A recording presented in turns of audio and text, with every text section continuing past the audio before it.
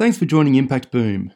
On this episode, there are so many misconceptions. I think the most profound is possibly that people that are homeless or facing homelessness are uneducated. That is absolutely not our experience. Welcome to impactboom.org. We search the globe to find the people, stories, ideas, and inspiration to help you create maximum positive impact. Each week, Impact Boom brings you thought-provoking interviews with world-leading practitioners passionate about creating positive social change. These designers, social entrepreneurs, educators, innovators, thinkers and doers share their projects, initiatives, thoughts and insights on creating a better world. You can find all the stories, links and other great content at impactboom.org. Follow us on Facebook or Twitter for the latest updates, or subscribe to the newsletter or on iTunes. Thanks for listening to episode 279 of Impact Boom. My name's Indio Miles, and I'm passionate about communicating the initiatives and enterprises causing sustainable and positive change globally. And today we're speaking with Sarah Gunn. Sarah is an international award-winning social innovator and a crusader for an equitable and just economy. Sarah is renowned for her leadership in the social enterprise and social business sector and for cultivating ecosystems for socially and environmentally sustainable businesses in South Australia. Sarah is founder and director of GoGo Events, a jobs-focused social enterprise that employs women at risk of homelessness and those with complex barriers to employment. She is the founder and CEO of the GoGo Foundation, a charity creating pathways to long-term, safe, stable employment for women at risk. And she is a co-founder of Collab for Good, an intermediary that builds the capability across sectors to deliver positive social impact. Sarah is Westpac Social Change Fellow, a CEO Venture and Activator, a South Australia Woman of the Year, and a founding board member of the South Australian Social Enterprise Council. Sarah, it's an honour to have you here today. Thank you very much for joining us. Thank you, Indio. It's lovely to be here. So to start off, Sarah, could you please just share a bit about your background and what led to your work in social enterprise? Indio, I started GoGo Events in 2000 from my home office with two small children, and it went swimmingly for about the first 12 years. We had successes. We ran some great events. We had some super clients, and we developed a solid reputation for excellence in event management in those 12 years. But in 2012, after 12 years in that business, I came to a point where I thought, what am I really doing here? What's my purpose here? And I became aware of the fact that we were not leaving a lot of positive social impact or environmental impact behind when we ran events. Good event managers leave nothing behind. And I was really beginning to feel that the work I was doing was vacuous and really had no positive long-term outcomes. And at that point, I did some soul searching and thought, well, perhaps I could employ people in the business where we could give them a hand up where perhaps they were facing significant barriers to employment. And I also realised that the business itself was a really powerful tool for creating more impact than I could have done just on my own by volunteering or doing something personal to feel that I was having some positive impact. So I made a decision that we would employ only people with significant barriers to the workforce in our business. And in order to do that, I developed relationships with homeless service providers in the city of Adelaide, and we started recruiting. And we were able to do that because we were blessed to have some really strong relationships with our clients that were large corporations, associations, and government bodies in South Australia. I worked with them to create pathways into GoGo Events. So what that pathway was really was asking people if they would like to come and work on a GoGo event for a day or a week or so. And all they needed was a pair of shoes where their toes were covered up. So what we did was we brought people into the business. We invited them to find within themselves their strengths, and we worked with them to make them a valuable member of our team and contribute to putting together an event. We could start with a big empty room at the Adelaide Convention Centre and within 6 or 7 hours have set up something really stunning and spectacular for, 1,000 people for dinner and a big award ceremony. And what we observed over that time was that just through that simple process of being valued and having their skills recognised and valued and being part of a team, is that they were able to re-identify with their strengths and for a short period of time put to the side the troubles and issues that they were facing in their day-to-day lives in order to feel better about themselves, build some confidence and capability. So at that time, I didn't actually know the term social enterprise. I read that in the Dumbo Feather about 6 months after I'd started. And of course, then what happened was the world of social enterprise opened up to me. And, I found common language and words that I could use to describe what we were doing and the impact that we were having. And between 2012 and about 2018, we worked with 85 people that were facing homelessness, and we were able to help them shift themselves and their mindsets and the way they felt about themselves in order to set them on a pathway to financial stability, finding a job that suits them and their needs. So that was where we started.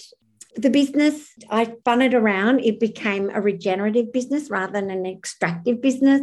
So we developed an environmental policy, a social policy. Within the business, we were able to reduce, we reuse, we repurpose, and we resource wherever we can from other social businesses, from not-for-profit organisations, and, we donate back anything that is in excess, including no food waste, for example.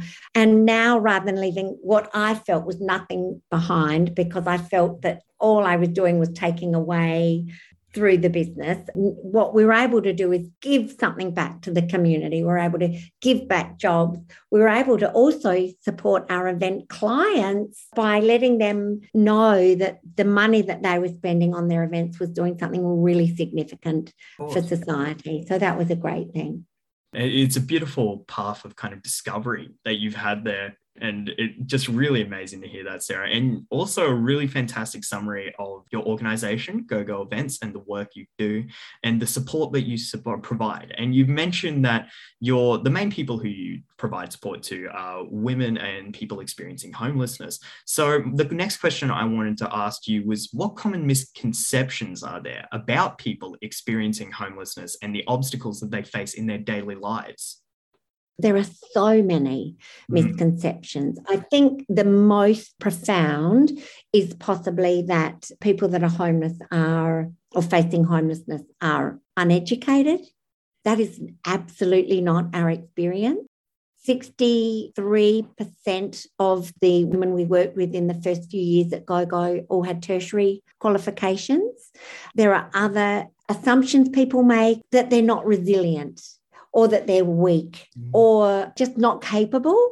And these are all so untrue. I find that the people we work with are the most resilient. They are really the survivors of often systems that have excluded them or have worked against them, or that they've been unable to override in their lives, often from a very young age, or they've fallen victim to circumstances outside of their control, and that just led them on a pathway where they had no power. There are also assumptions around drug and alcohol issues. For sure, they do crop up, but it's a very, very small percentage that have a barrier that's around drug and alcohol use. There are sort of very sad social assumptions around being dirty or unclean or being disruptive. And that has come about because what people see around homelessness is often what they see on the streets. And I think to put, your feet into other people's shoes and say, if you're sleeping rough for more than 1 or 2 nights, it's very hard to stay clean. It's very hard to stay well dressed and well presented. And so I think society has all these assumptions that are totally incorrect around people experiencing homelessness.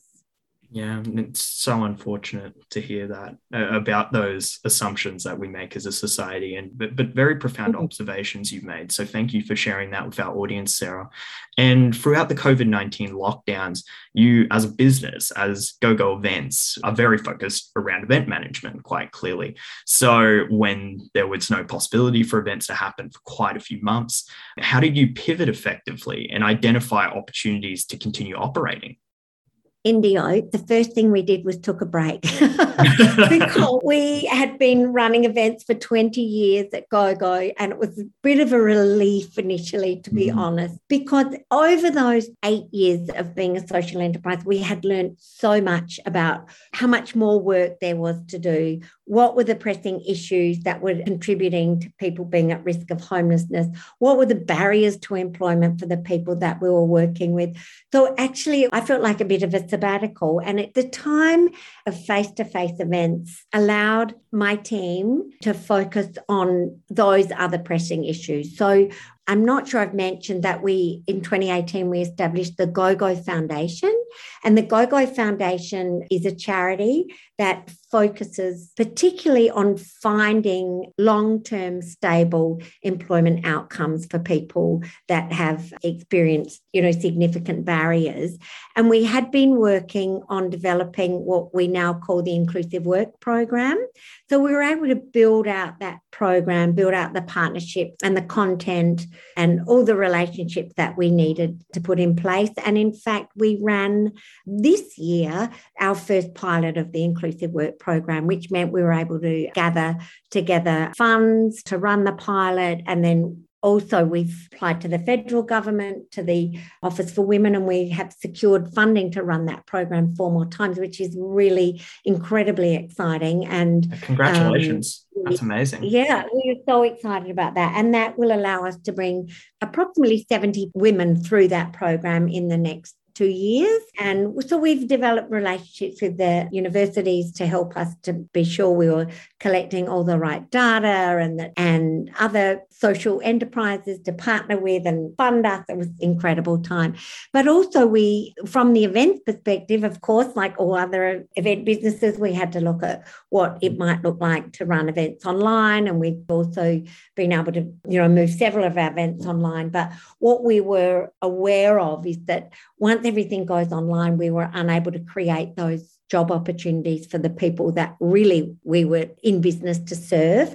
And so we have been able to focus on developing a new income stream for GoGo. So next year we will launch a new work integrated social enterprise in the circular economy where we can create long-term jobs in addition to keeping our events going. But we really needed to find another solution to creating permanent part-time or full-time positions for people, both just out for general employment, but also it will be a way of bringing people through the Inclusive Work Program and perhaps providing them with a job for the first 6 to 12 months to get some really robust work experience onto their CVs and then help them with a new pathway down the track.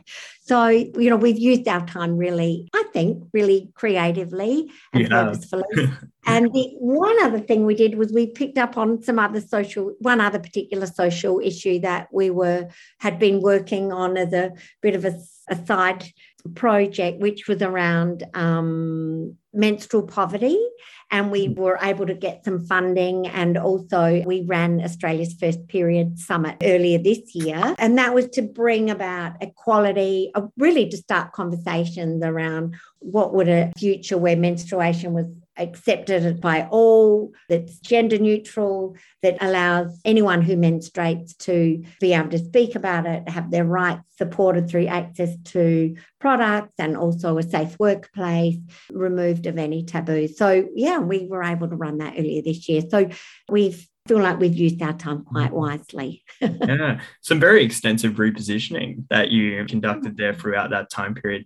And it was really interesting, I think, to hear about that approach and starting by just taking a break, analyzing the situation and then coming up with strategy. Really, really important. So crucial. So thank you for sharing that, Sarah.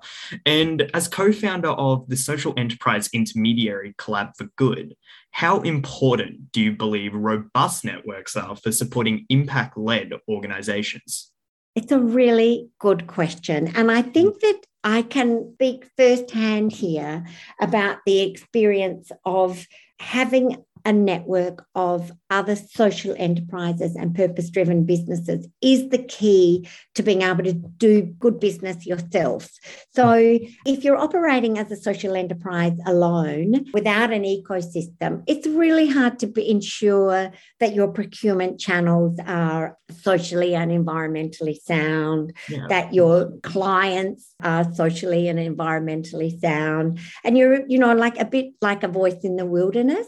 And what I've seen happen in South Australia, particularly over the last several years, as an emerging social enterprise economy, we've still got a lot of work to do, but the more opportunity we have to buy from, procure goods and services from other social enterprises or not-for-profit or community-led organisations like men's sheds, or, the more we can ensure that the dollar that we spend is doing good, and therefore ensure that our clients, who often have a much bigger turnover than we do, but, that their money is being spent in order to ensure protection of the environment and also social good. So for me, it's about really social procurement. It's also that we can trust around collaboration, because social businesses, I find, where you put collaboration ahead of competition, you start to drive change, amplify change. So the B Corp community, the social traders community, the CEO community are all businesses where you're in some way aligned with the Sustainable Development Goals, or you're really putting the social or environmental purpose aligned with, but not ahead of, profit. And it is also about, it's the strength of that network, so that you've got reciprocity and a willingness to collaborate to achieve great goals. I think that when we can see others succeeding in this sector, improbable businesses, a bit like GoGo Events. I mean, people thought I was a bit crazy at the beginning or thought that's never going to work. Well, the fact that we have succeeded over time and endured and continue to endure, I think allows others to believe that their vision is possible, particularly, young people, the really young people. I'm so inspired by kids coming out of high school or in high school that are creating social businesses and teaching us the way that we can do business so much better, to have created the conditions for those organisations to step in, to find customers and to immediately have turnover, to create new jobs, to thrive, is really important. It's a really wonderful message, Sarah. I just have to say, I love that idea that you were talking about at the end there. And we're moving into the end of our interview, and we don't have much time left, unfortunately. So we might put these questions together. And I just want to ask you, so firstly, what inspiring projects or initiatives have you come across recently which are creating a positive social change? And then what books or resources can you recommend to our audience?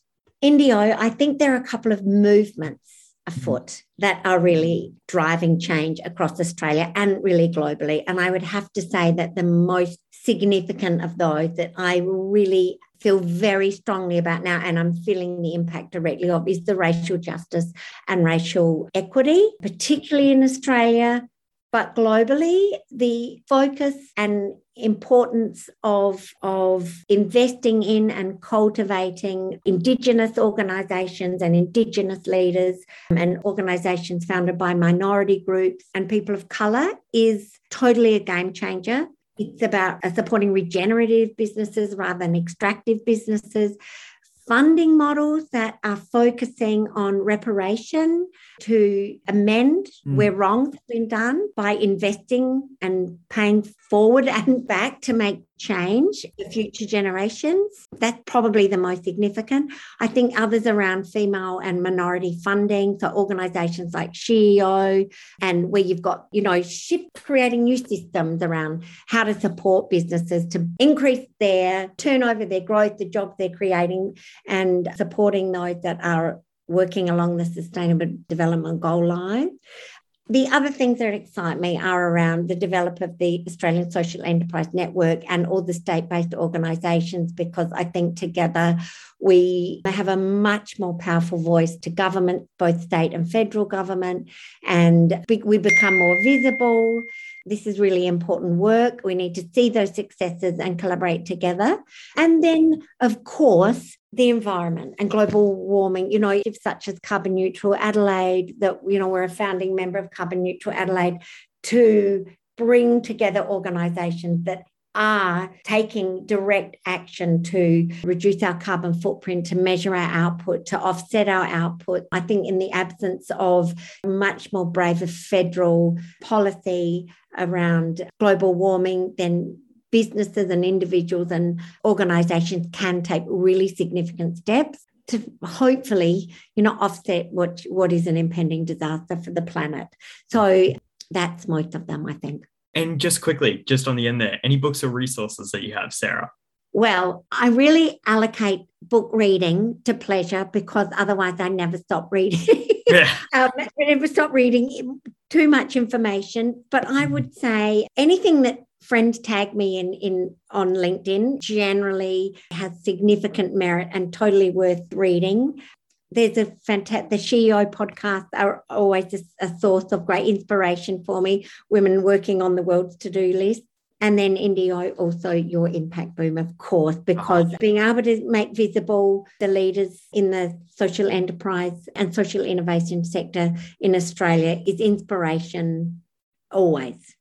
Really lovely. Thank you for saying that, Sarah. I really appreciate that. And for all of those other, whether they were movements, social enterprises, or other resources or ideas that you've had, all of those will be linked at the end of the article. So once our audience has either listened to the podcast or read through the transcript and gathered all of your wonderful insights you've just gave us over this interview, they'll be able to click on through to those programs. And I just want to say we've now reached the end of our interview, Sarah. And just from me, I really want to give a heartfelt thank you for sharing your generous times and insight.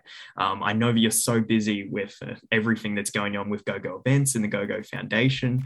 So it's just been great. It's just really been great to have you here to share your ideas and to share your thoughts and really, really provide some inspiration for our audience. So thank you very much. Good luck with the future. I can't wait to see what happens. Thanks so much, India. Thanks for having me. Thanks for listening to Impact Boom. You'll find links to the initiatives, people and resources mentioned in this podcast on impactboom.org.